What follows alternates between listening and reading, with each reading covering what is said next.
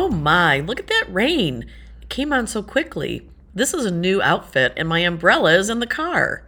Well, why don't you wait here in the service drive? I'll take your keys, go get your car, and drive it right in here where it's dry. That was thoughtful. And that was really a nice thing to do for that customer. You know, Tom's mom has been sick for almost an entire month. He spent all his sick day and all of his vacation days helping her get better. Sounds like he's facing a pretty tough week ahead. Well, I spoke with Heather in Human Resources, and she said we could team up with everyone in fixed operations and donate time off to Tom. I'm certain we could get the people we work with to each donate, let's say, 4 hours. Would you be willing? Absolutely. By my math, that will add up to 7 full days. Let's ask around. Wow, that was really generous.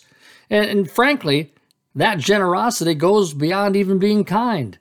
You know, what a gift it is to have coworkers who care about the personal lives and challenges and needs of each other. So, here are some other things that we've discovered that some dealerships are doing to promote kindness and build it into their culture. For instance, if you have a special recipe for goodies that are great to share, then why don't you do it?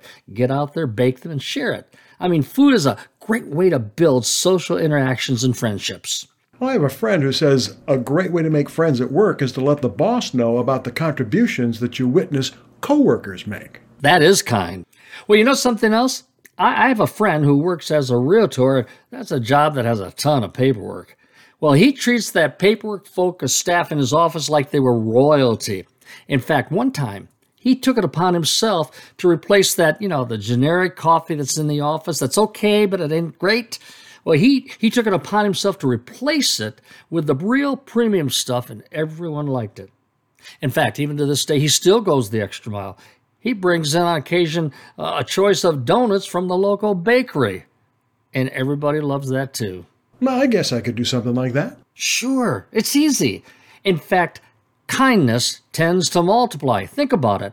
The more you give, the easier it is to continue to give both in word and in deed. So, I think we ought to get out there and do it, don't you? Let's get out there right now and start being kind.